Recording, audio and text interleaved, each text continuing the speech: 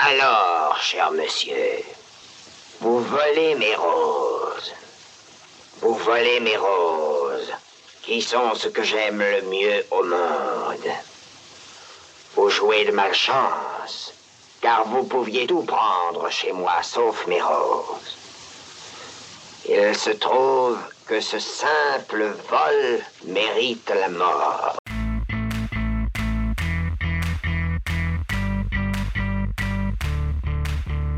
De pareils prodiges sont-ils possibles ?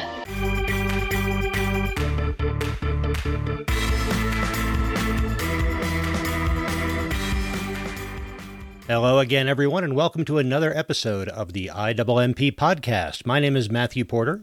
Je m'appelle Ian. I'm his dad. He's my son. I'm not going to attempt that in French. And we've watched another movie. We have. It's still October, so it's still our Halloween theme. And I think I know what our Halloween theme is this year. Well, you might have expected me to show you more Universal monster movies, and those will be coming. We have a whole collection now. But that's not our theme for Halloween 2021. What do you think our theme is? Is our theme Spooky Castles? Yes, our theme is Spooky Castles. Yes! It's like the HGTV special I always wanted. So last episode, we talked about the 1931 Dracula starring Bela Lugosi.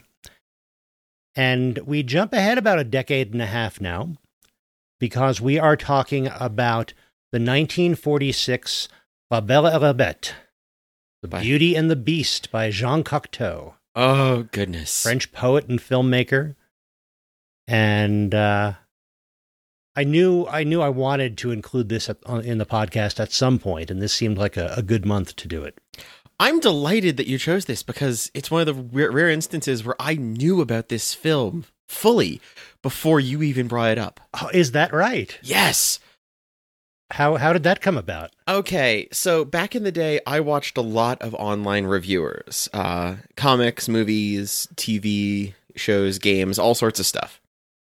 And in a rare instance, two of the ones that I watched the most of, a theme park / Disney reviewer, Tony Goldmark, and an art film and cinema as presentation reviewer, Kyle Calgren, did a crossover where they compared Jean Cocteau's Belle et la Bête and Disney's Beauty and the Beast in a big 3-part epic YouTube experience.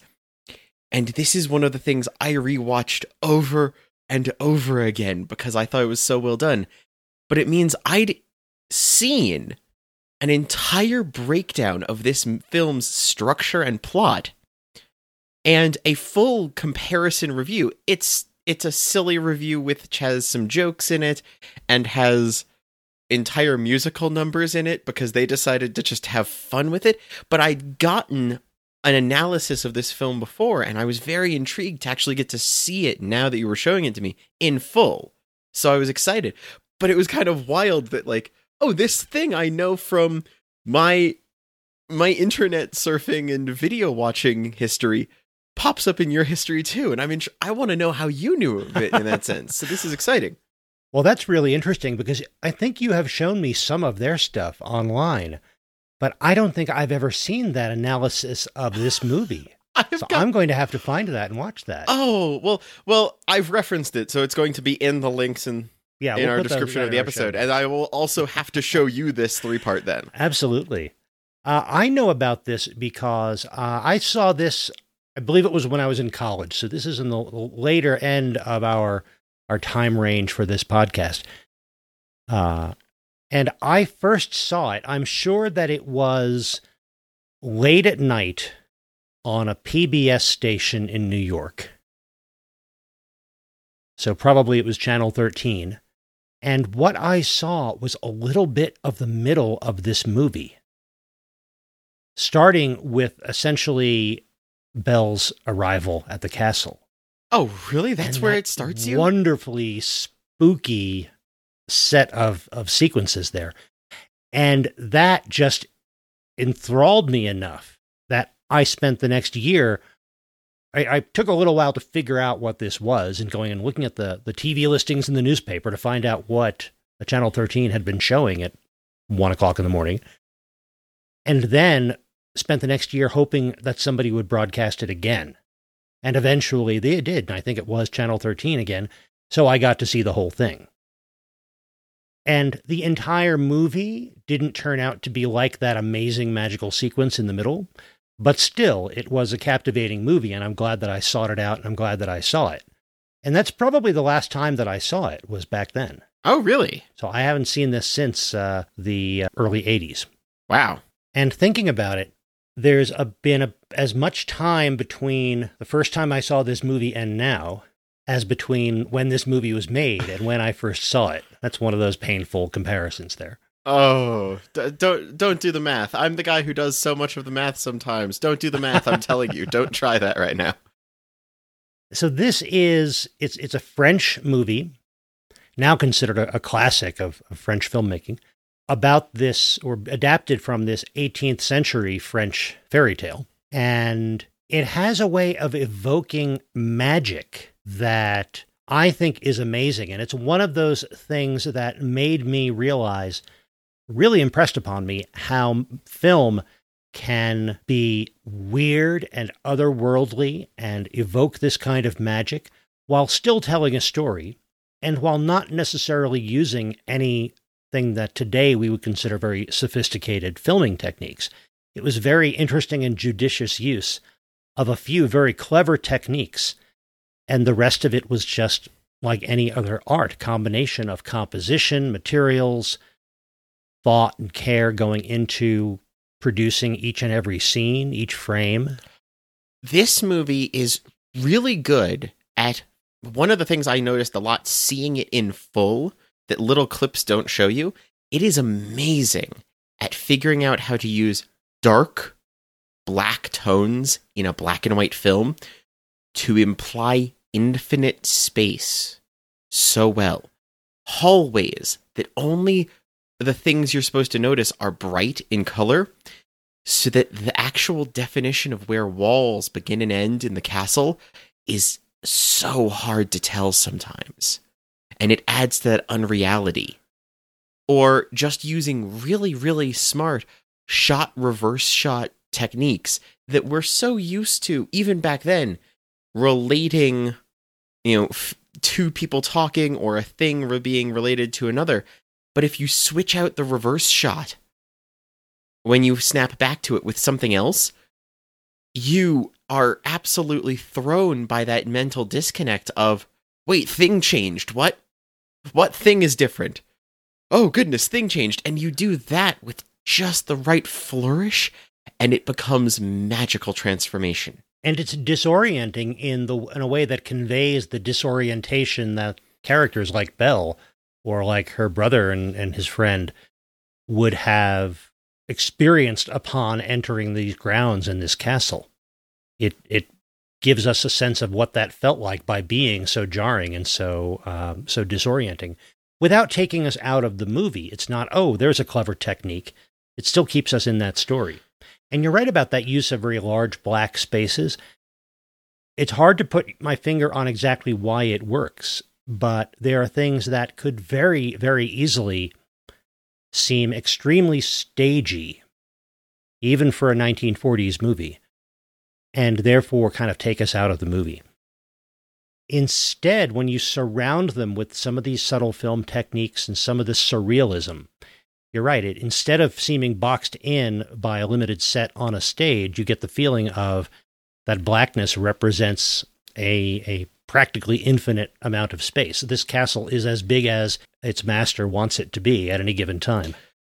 Well, a lot of that comes from the opening scene. This film starts out with a lot of really nice setup in this opening moment, with this fully staged, fully environmental, very lived in and cluttered in a good way house set for the family, with the father and Belle's two sisters, which, shock of all shocks to anyone who knows just the Disney version. Yes, sisters, narrative plot, variations on story. It's good. But it sets up all of this, and it's this cluttered environment with plenty of bushes and trees and walls and buildings, and it feels so much more like a historical production, like it's got that tone and that setting and that place. So that later, when they pare down the amount of complexity in the beast's garden a little, with thinner, smaller walls, and then when you get inside the castle and it's this minimal stage setting, the lack of detail becomes this unreality to it, because it did so much early on to fill the screen with things and people and images and textures early on, just so that contrast is hitting you harder. Ironically, it is that kind of sense of emptiness in so much of the beast's domain that gives you the sense of wealth. Yeah, it's clean and pure. Yeah. There is something weirdly Apple Store in terms of the minimalism of the beast's castle. I want the next Apple Store redo to reference this movie. I want candelabra for being held by disembodied arms in the walls. Oh yeah, just disembodied arm just flips out the latest Siri, iPhone. bring that light over here. Yes. Oh goodness. But yeah, it's the fact that he doesn't have to have a yard that's filled with goats is a sign of how rich he is. I like that. Exactly. And I alluded to one of the really cool things that grabbed my attention the first time I saw any scenes from this movie. The castle itself is alive. It's the castle is a magic castle. It's not a haunted castle. It is magically alive, so that all the light comes from candelabra that are being held by what appear to be disembodied human arms set into the walls. The statues look around and breathe. And smugly look at the owner of the castle when they notice him wanting to go see his new girlfriend. Somebody we were introduced to a couple of Halloween seasons ago on the podcast makes an appearance. Thing from the Addams Family. Yes. There's in the dining table, there's a disembodied hand that reaches up from nowhere, from the surface of the table and serves. And I couldn't help on this watch think, it's Thing. It's Thing. That right there is another excellent scene to show the wealth and prestige here. It's this silent scene of this guy, of Bell's father, freaking out being in the castle. He's been brought into the place, he's sitting down and such. It's about taking so very long to show this disembodied hand carefully pour him a very full glass of wine. And it's like, here is silent luxury of beautiful plates and generously giving of like a filled cup, just being the most gracious host you can. And it's all this like subtle, careful, calm, bizarre hospitality that is just so powerful in there. And this for someone who just wandered in from the fog on a dark night in a dangerous forest. The true idea of hospitality. And everything's going fine until, as anybody who knows the story will know, he takes a rose. He takes a rose to bring back to his daughter Belle.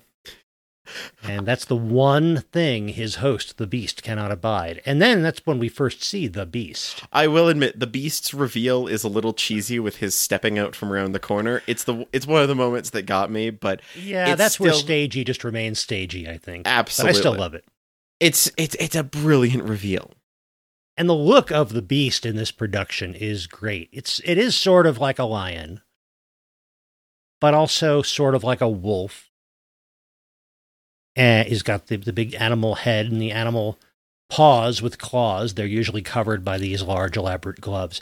And his manner of dress, everything in this is kind of, I'd say, 17th century sort of look.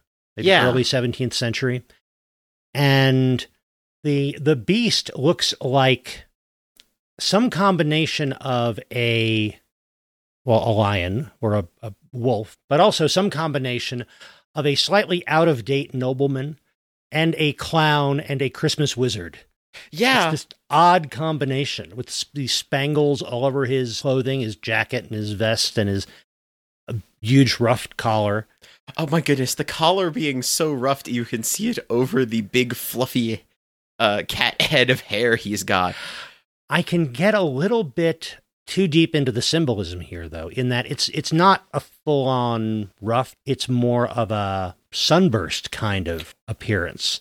Oh, you want to get into the sun symbology around him as well, with all his little embellishments and such, and he's a giant cat, and you get the alchemical concept of the lion that eats the sun being purification of metals, and he's full of magic, creating gemstones and gold and stuff I have everywhere. You can dive in on this. They are absolutely playing off of the, like, you want traditional magician of power? Giant cat. You can't say no. Boom. It is brilliant. I love it. I'm like, yes. Sometimes I think I raised you right. You're making me very proud right now, bringing in the alchemical symbolism. Oh, yeah. That's great. It's Aqua Regia. It's royal water.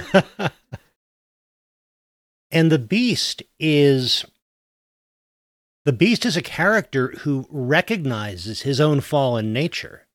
He has strict rules, but he's very quick, especially once Belle arrives to essentially take her father's place in punishment or in penance for having stolen the rose. He says, I should be taking orders from you. I am not the master here. I have a good soul, but I am a beast.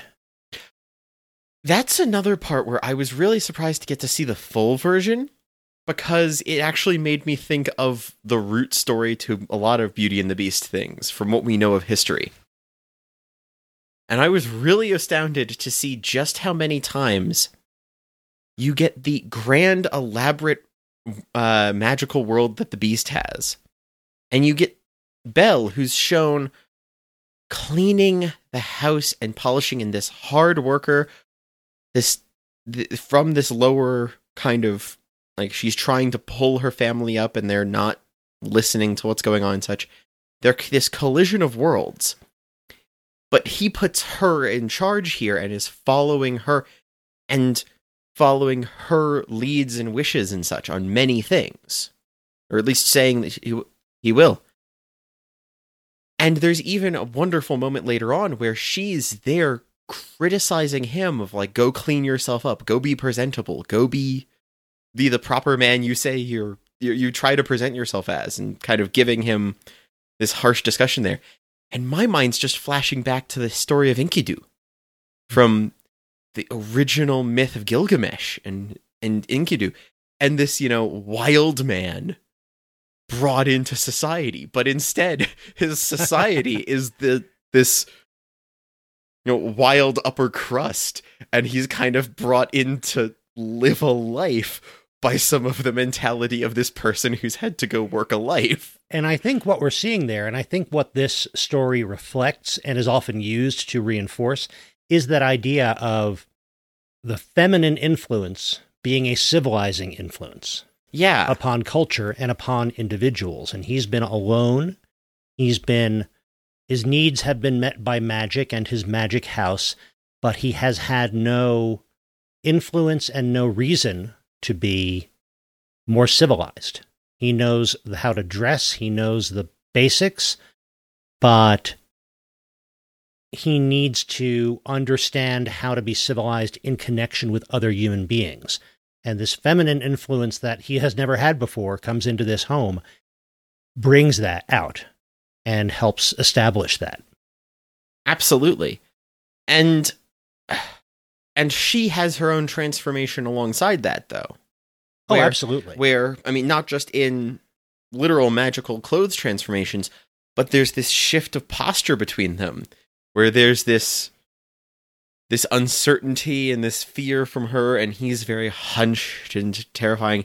And over time, he's straightening out in the costume and standing taller, and she is wearing everything with a little bit more poise, and they kind of come to this middle ground together of this presentation and this pair and this duo.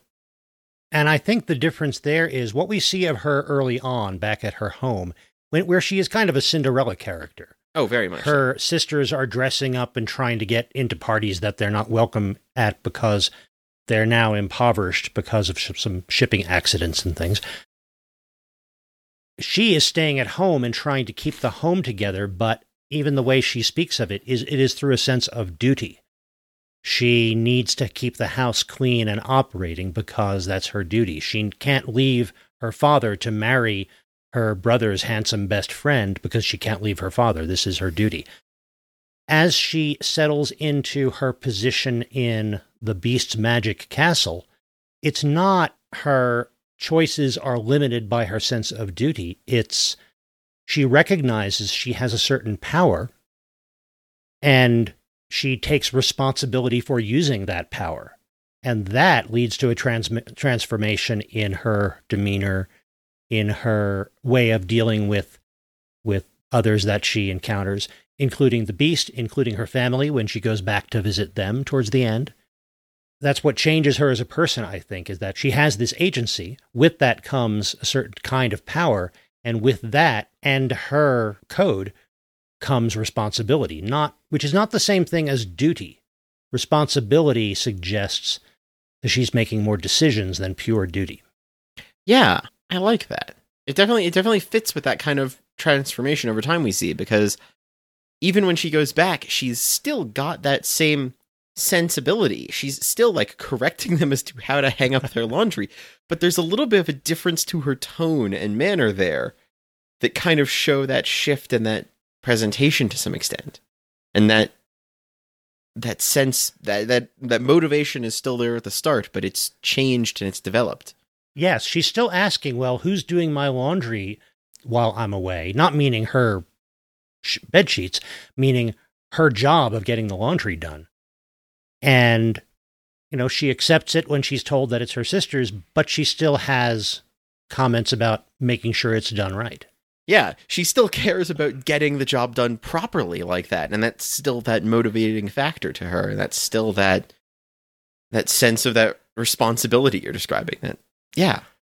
Now, there's always a sense to me in versions of this story where they have to have a change very quickly in terms of how these characters feel about one another, the Beauty and the Beast. We'll talk more about other versions, I'm sure. It's easier to rush through the storytelling part of a transformation like that if you have a musical number. Yes. Which they don't have in this. So some of it seems like, is there a middle of this movie that you just decided not to show us? Oh, you talk about not having a musical number. This is a film that will intentionally drop its background score out just to reinforce things. This has anti-musical numbers where the silence is the powerful force of uncertainty and confusion and unreality. Yes, you're right. I was talking earlier about that.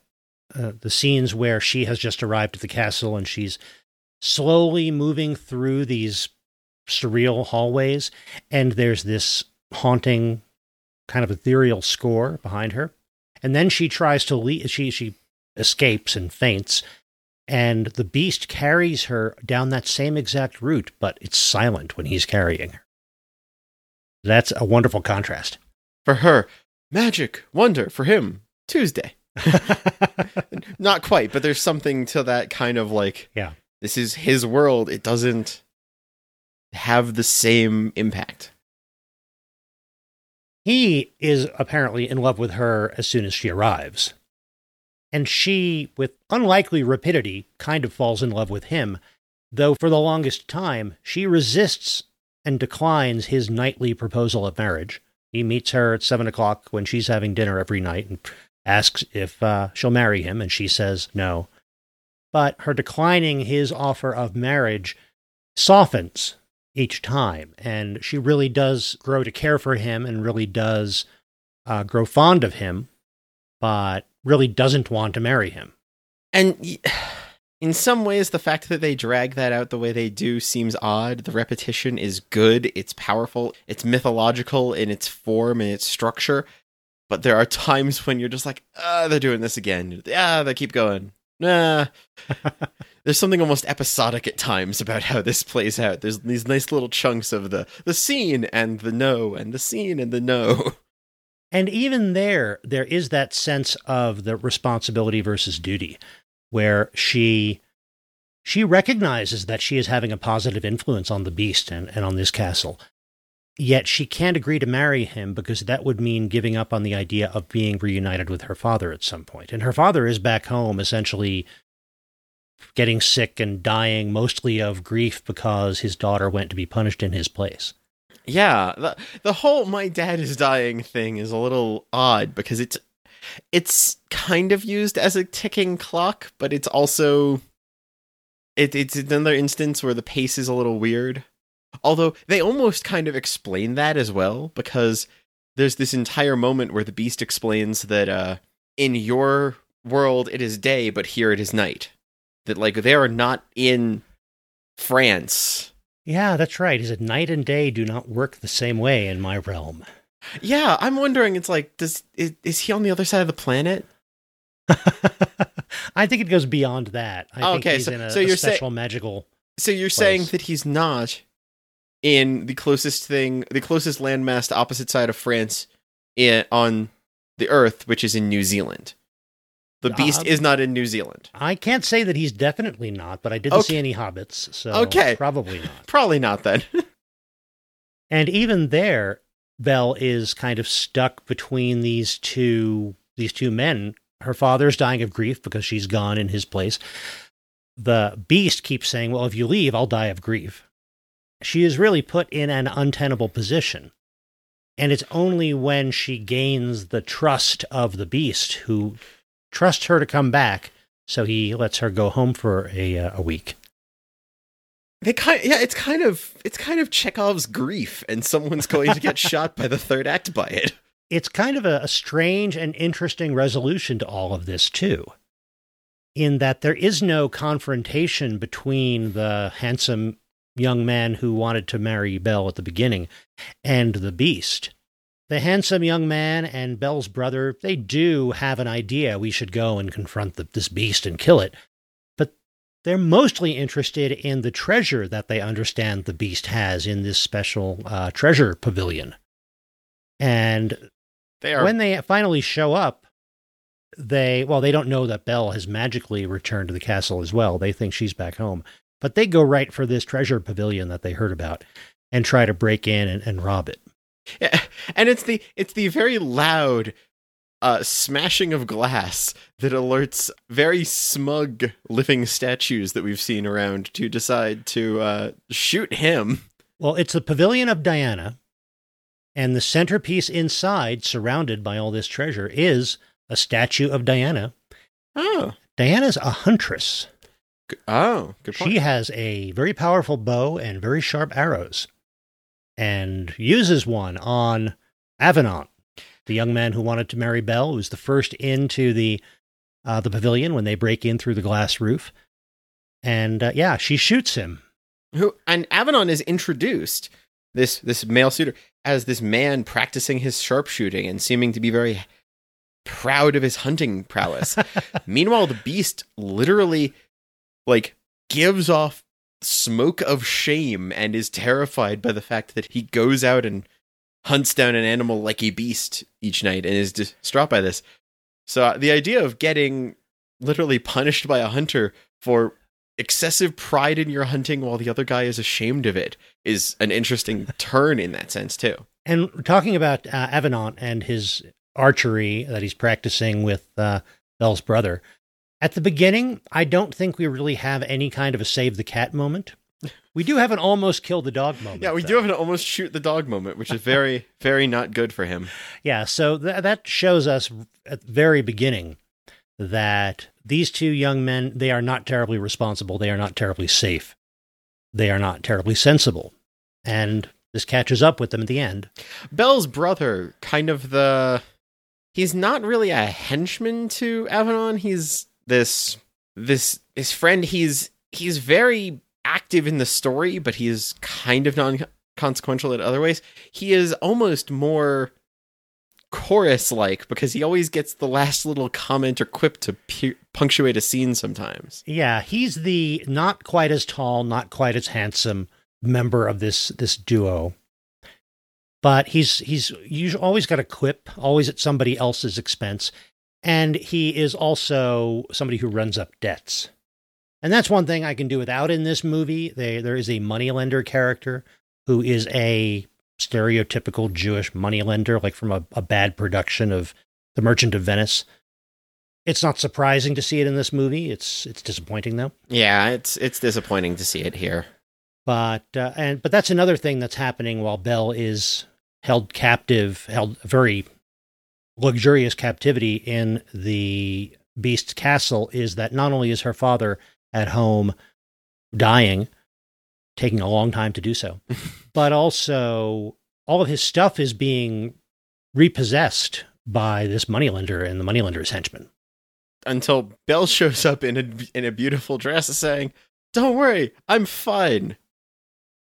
I'll cry some diamonds and I gotta go back in a week." Yeah, I mean, you talk about a kind of alchemical bit of symbolism, the tears becoming diamonds. Oh, when yeah. she returns from this Sun Prince's castle.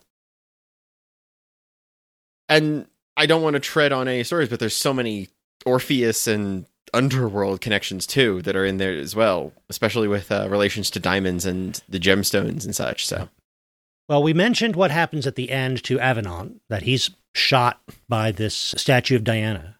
And meanwhile, Belle has magically returned to the castle to find that the Beast really is dying of grief because she's a day late, apparently. There are some big red flags with the way the Beast treats things that are this is not necessarily healthy. Not necessarily healthy in the long run, but this is... It's your fairy tale logic. I can cut some slack for that. There's literally an opening crawl telling everybody to treat this like you're a kid and cut it some slack. Yes, like kids will believe the most ridiculous things, and here's one of them. Here's a story. But as he dies, Avenant changes into a beast. Meanwhile, the Beast, who's off with Belle, about to die, turns back into a human. And the excellent example of dual casting of one actor comes through, because it's the same guy. Jean Marais plays the Beast, and plays Avenant, and plays the handsome prince that the Beast transforms into. Very different wardrobe, different haircut. Somehow, same actor. Somehow looks sillier as a guy in that outfit. But they do acknowledge that, wow, you look like my brother's friend who wanted to marry me. Yeah, was he handsome? Well, yes. Did he love you? Yes. Did you want to marry him? This weird conversation about, tell me about this other guy. Yeah, that's a really weird way to end it. And I gotta admit, the talking about the Beast as a different person is kind of awkward there. It's like, you are him, right? Otherwise, none of that relationship we just established means much. You're a brand new guy she's gonna have to get to know. And yet Belle seems to be pretty happy with this deal as it's turning out. You look just like the handsome guy who I was tempted to marry earlier, and yet you're a magical prince, and I've gotten to know you, and you seem like a good guy. And now you're telling me that we're going to go off to your real magical kingdom, and my father can come too, and my sisters can come, and they can work for me. Yeah, this sounds like a pretty good deal, Belle seems to be thinking. I'm just thinking, like, this is like, how do you take all the positive traits of your suitors and move them into one person? This is like some sort of personality Tower of Hanoi going on, and it's bugging me. I don't even know if they mentioned Ludovic, his her brother, who was with Avenant trying to break into the pavilion. He wasn't shot by Diana, as far as we saw. Now, he just kind of gets to watch a failed robbery attempt, and I guess run away to avoid being accused as an accomplice? Guess, or maybe the new magical prince, formerly the Beast, is going to be merciful and allow him to come as well. 2 words, head butler. So the story has, the structure that you've probably seen in other versions of this story, but it has little bits of emphasis that bring out what these filmmakers were really trying to get at. It is surrealist, and it pulls so much of the uncertainty that can help provide into space to really interpret and see what this story is like. It doesn't bury its themes under a style. It uses the style to really amplify those themes very hard. The repetition, the uncertainty, the 2 worlds being so different means that the combination, that collision, and that relationship, and the learning the person and understanding and the changes that happen all come through a little stronger instead of being as cohesive in some weird way, but it's still a cohesive presentation. And it's really key that you mentioned surrealism, because there are surrealist films. There are some weird surrealist short films. There are the films of Louis Buñuel, which are, I'd say, surreal start to finish. I would say that this is not a surrealist movie, but this is a movie that uses surrealism as part of its palette, as part of its toolbox. Some of the movie is just pure, straightforward naturalism. This is the courtyard of a home of people who used to be rich and are now down on their luck. And yet it uses surrealism when it's depicting things like the Beast and his home and his powers. And it uses surrealism in the sense of something very, very dreamlike, depicted in a very concrete, very naturalistic way.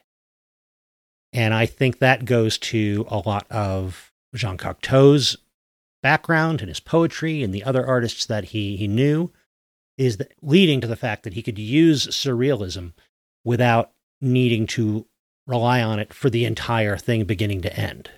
It evoked that kind of feeling when the story required it. Yeah. It's using, this is weird to say, it's a black and white film, but it uses its tone and its surrealism like color to give that sort of emphasis. So since we're talking about Cocteau's toolbox in this, we need to acknowledge some of the cool little cinematic tricks that he used. Yes. To good effect. Do you have a favorite? Oh, okay. There's 2 that really come to mind, and ironically, neither of them take place in the castle. One is a really nice pan shot early on where we watch the sisters being awful and getting into their footmen carried basket seats. But we watch it and it zooms out to see that you're looking through the windows of one sister's to watch the other sister get ready. And it makes this weird, just unpleasantness to some extent about realizing how confined and artificial and thin and flimsy this feels. It's like they're closing themselves off from the world in their effort to present themselves as wealthy. Absolutely. This also does have the best jump cut I've ever seen, which is when the sisters try to take gems and jewels from Belle, who kind of does this really snarkily in the best way, handing it to them. And the sisters, who are so excited to have this, drop it. And when it hits the floor, it changes back into the jewels, and it's done with the smoothest jump cut I've ever seen. It hits, and I'm just like, it's there again. And I'm like, oh, wow, that was a good one. Oh, I know the sequence you're talking about. What was snarky about that? It'll look great on you. Like, she's almost putting on the affect that they tried to give her before. That's interesting. I didn't get that at all. I thought she was being sincere. Oh. I thought that was another example of emphasizing the generosity of Belle compared to the avarice of her sisters. Early on in the movie, the Beast has given Belle this necklace of big pearls fastened with big elaborate brooches. And actually, he conjures it as an excuse to come see her. Like, In the what are most, you like, doing here? I was just bringing you a present that I've just materialized in my hand. And when one of her sisters admires it later on, when Belle's back home, Belle offers it to the sister. That's funny. I took that as completely sincere. I'm gonna have to rewatch that. I took it as her being aware of their tricks finally and playing the game back a little. Yeah, I think if she were wise to their tricks, she would not have let them steal the golden key to the treasure pavilion. Probably not. You're right. But yeah, this wonderful little cut as she hands the jewelry to her sister.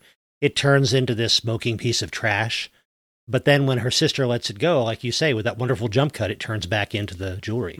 And only Belle can wear it. It falls as the trash, and it jump cuts the moment it hits the ground, and it's using the momentum of falling pearls to literally blend that jump cut, because they'll fall into this wonderful little nested pile with this rigidity and this structure of spherical objects automatically nesting, and it's like, boom. And I'm like, oh, that was a good one. That was a nice use of the simplest editing technique of just cutting from scene to scene, but it's so smooth that it adds to the magic. Another nice, simple technique that's used to good effect throughout this movie is just running film backwards. We've got candelabras with candles that magically light themselves. Well, yeah, they did that by having burning candelabras and blowing them out from off stage or from off screen, and then running it backwards so they magically burst into flame.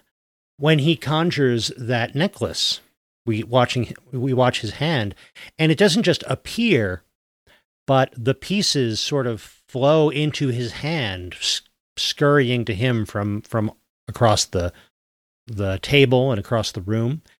And it's clear if you watch it, it's just he had a handful of loose pearls and things and let them go, and they spilled all over the place, and they run that backwards. It looks like they're magically assembling themselves in his hands. There are a few places like that where they just use that clever reverse trick to make something just seem weirdly magical in a way that's believable in context. It doesn't take me out of the movie to stop and think, oh, they're running the film backwards. And there's some wonderful instances of under and overclocking their camera to speed things up or slow it down, making moving through the castle have this almost moon gravity weightlessness as she flows from space to space, or even, I think, pulling her along on a dolly at one point. So she's never stepping and her dress never moves with it. They do that, but there's also a couple instances where they like speed up just a little. So an appearance or a arrival or something just has this extra snappy motion of, I'm magically here. Like, she comes into a room via teleportation, and it's not just arriving through a portal. It's this sped up thump that almost has the sound effect pop you expect in a modern, like, post X-Men and teleportation power effect, but it has that kind of snappiness just because they speed up the film just a little, so it's unrealistic in that perfect way. Yeah, it's like they shot she teleports onto her bed in the castle. It's not that they just shot the bed without her there and then shot the bed with her there. It's like when they were starting the shot of her there, the director told her, hop a little bit. And then they used that, slightly speed it up. Oh, yeah. I love it. It's only boop. And as far as the working with time and slow motion, that's what really struck me about those first scenes of this movie that I ever saw. We had already seen her father come into this castle and go down the entry hallway with the arms holding the candelabras, and that was creepy enough. But when she arrives, then suddenly it's this overcranked so that it's in slow motion, and it goes from there to that hallway where they have, as you said, her being pulled along on a dolly, evidently, and this breeze blowing the big sheer curtains, but doing so in a way that seems out of sync with physics and gravity because of the way they've changed the timing on the film. It's not complex, it's not advanced, it's just really carefully and well selected. And probably it helps that one scene where they're pulling her along that hallway. I think Josette Day was honestly a little nervous about that, because that wide-eyed looked works for both I'm on an unsteady dolly being pulled along towards a camera that's being cranked at the wrong speed, as it does, whoa, magical castle. Yes. Has a kind of like, that worked out well. She looks a little terrified in a good way there. Yes, this kind of wonder and fear, and is this really safe? Yeah, that works in both It situations. works in both situations. So I think we're coming up towards our final questions. I think so. So yeah, a movie, screen or no screen. I want to say screen. Okay, I'm going to say screen, but with a caveat. Being a film of this era, it is a little bit harder to deal with the pacing, I found. There were some scenes I felt myself drifting back and forth a little on. And so it's not a movie you can put on lightly. It's a movie that if you're going to watch it, which I suggest, you make sure you're ready for it. Sit down with a beverage, sit down with a thing, get ready for something that you're supposed to mentally put in the energy to really chew. Because for being a thing that has this light, well-known story, this fantastical nature and such, I don't feel like you can just let this thing roll. I think I understand what you mean about that. I would agree. I would recommend that people screen this, but recognize what it is and isn't. In some ways, it feels like a movie from an earlier time than it is, because it is not, for all of its interesting use of simple camera tricks and the like, it's not a tremendously sophisticated movie. It was not made by a director who was first and foremost a filmmaker. He was a poet and artist and did lots of things, and this is one of the visions he wanted to bring about. He made this movie, but it wasn't backed up with tons of technical experience and knowledge in how to make a movie, or even how to write and pace a movie. So you're right. It's slow at times. You're going to notice a boom mic at the top of the frame occasionally, things like that. It's a bit clumsy. In some ways, the fact that it can be that clumsy and still draw me in and still be as endearing to me as it is one of its achievements. But yeah, I would say screen it, but know what you're in for. Our next is another one that's really hard to do. Yeah, it's especially hard for something like this that is an adaptation. It's an adaptation of that 18th century fairy tale. But our usual question is revive, reboot, or rest in peace. Now, I can't necessarily imagine a revival. Yeah, what is that?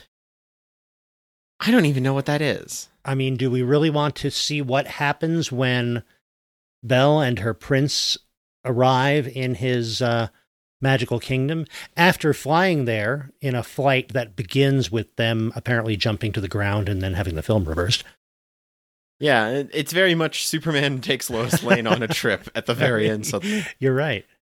So I can't think of a sequel that I would want, unless Avenant actually isn't dead and he now has to haunt the castle. But now he looked pretty dead to me when he turned into the Beast. Although literally just a story of him, like, you're a giant cat now. The magical guy left, so the entire place crumbled. It's a very short sequel. And it's literally just like a giant cat with a broom having to clean this place up now. And you've got a whole thing there. I can see that working, but not quite.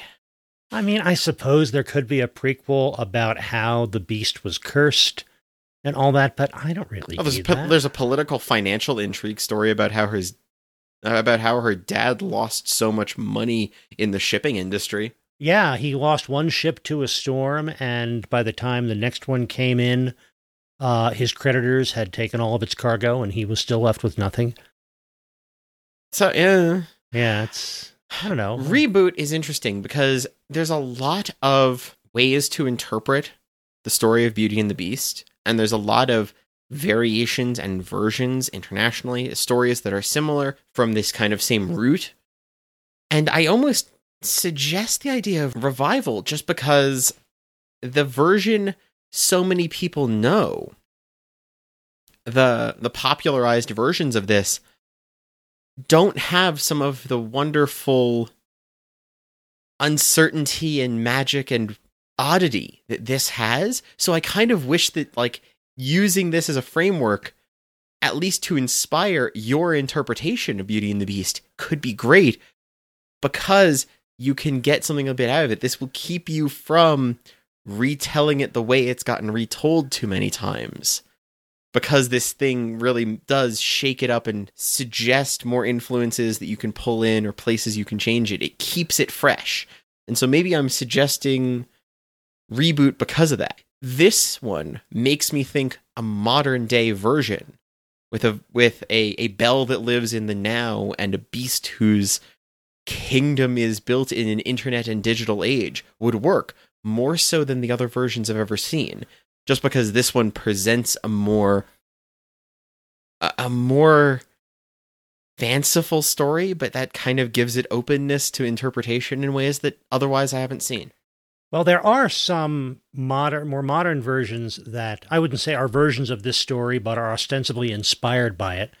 There's the, I think it was late 80s, early 90s, George R.R. Martin TV series with Linda Hamilton and Ron Perlman, Beauty and the Beast, loosely inspired by the general concept of the French fairy tale, but set in modern-day New York. And then I think there was like an attempt to be a reboot of that series in the early teens. But as far as real adaptations of this story, I'm familiar with 3 of them, I'd say. There's this version from the 1940s.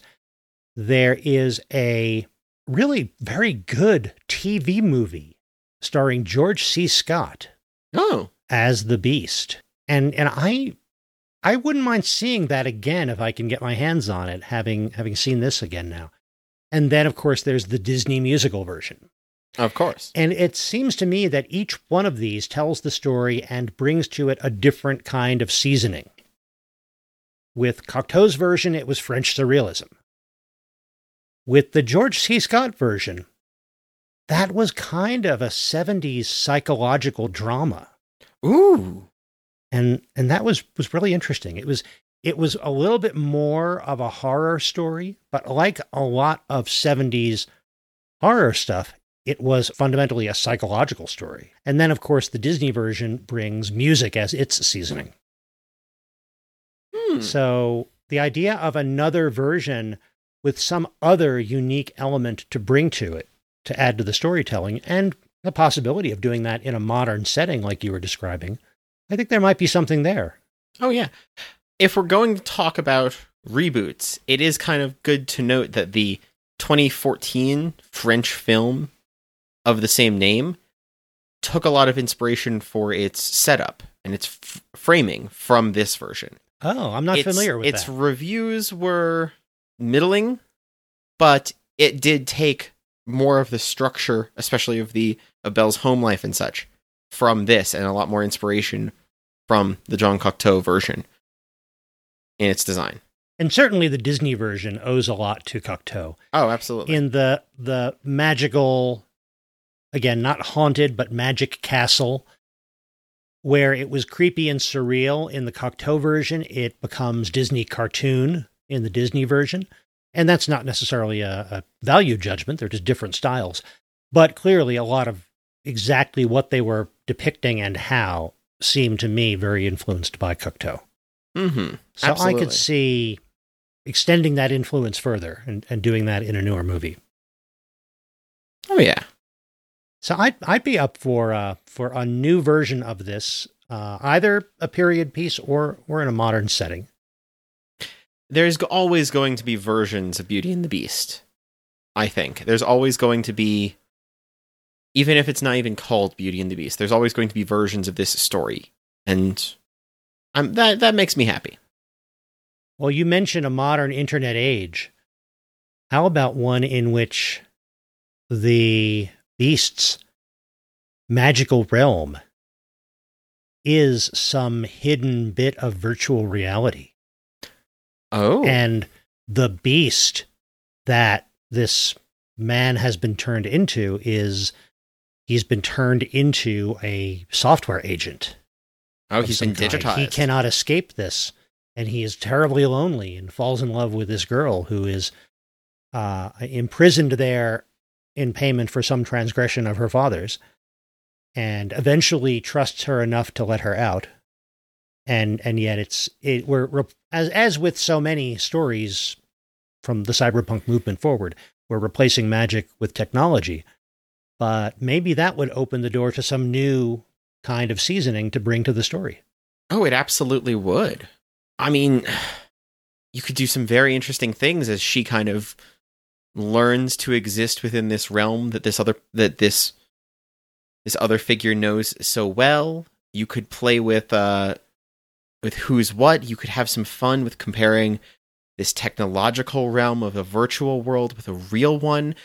Her family lived in very clear poverty in this one, so maybe in the real world she's going into, things are more run down, people aren't dressed as nicely, but when you go into the virtual world, they're in something that shows modern mystique. They've got suits, they're using fanciful items. You could even play with gender. You could make him a guy, you could put the Beast character more of a girl, and I'm just developing the Matrix. I'm sorry. Oh, but at least then, when Avenant gets shot, he can kind of dodge the arrow, right? Absolutely. That would be very cool. Oh, what did I just do? What did I just do? We're creating one more Gnostic allegory movie for someone to make. Hey! Well, I think we've run that to ground then. I think we have. So I think that it is going to wrap it up for this episode. I'm glad I got a chance to show you this movie, and I'm glad it was something that usually I'm happy when you come to a movie without knowing anything about it. I'm glad that you had some sense of this movie and had some anticipation for seeing it. Oh yeah, I'm delighted we got to watch this one. Well, that's great. So this is the second of our Halloween episodes. I hope everybody has had a great October, and I hope you go on to have a really fun and safe Halloween. In the meantime, Dad, where can they find you online? You can find me most places as By Matthew Porter. So you can go to bymatthewporter.com. You can find me on YouTube as By Matthew Porter, on Twitch as By Matthew Porter, on Twitter, By Matthew Porter. You can find me most places under that name.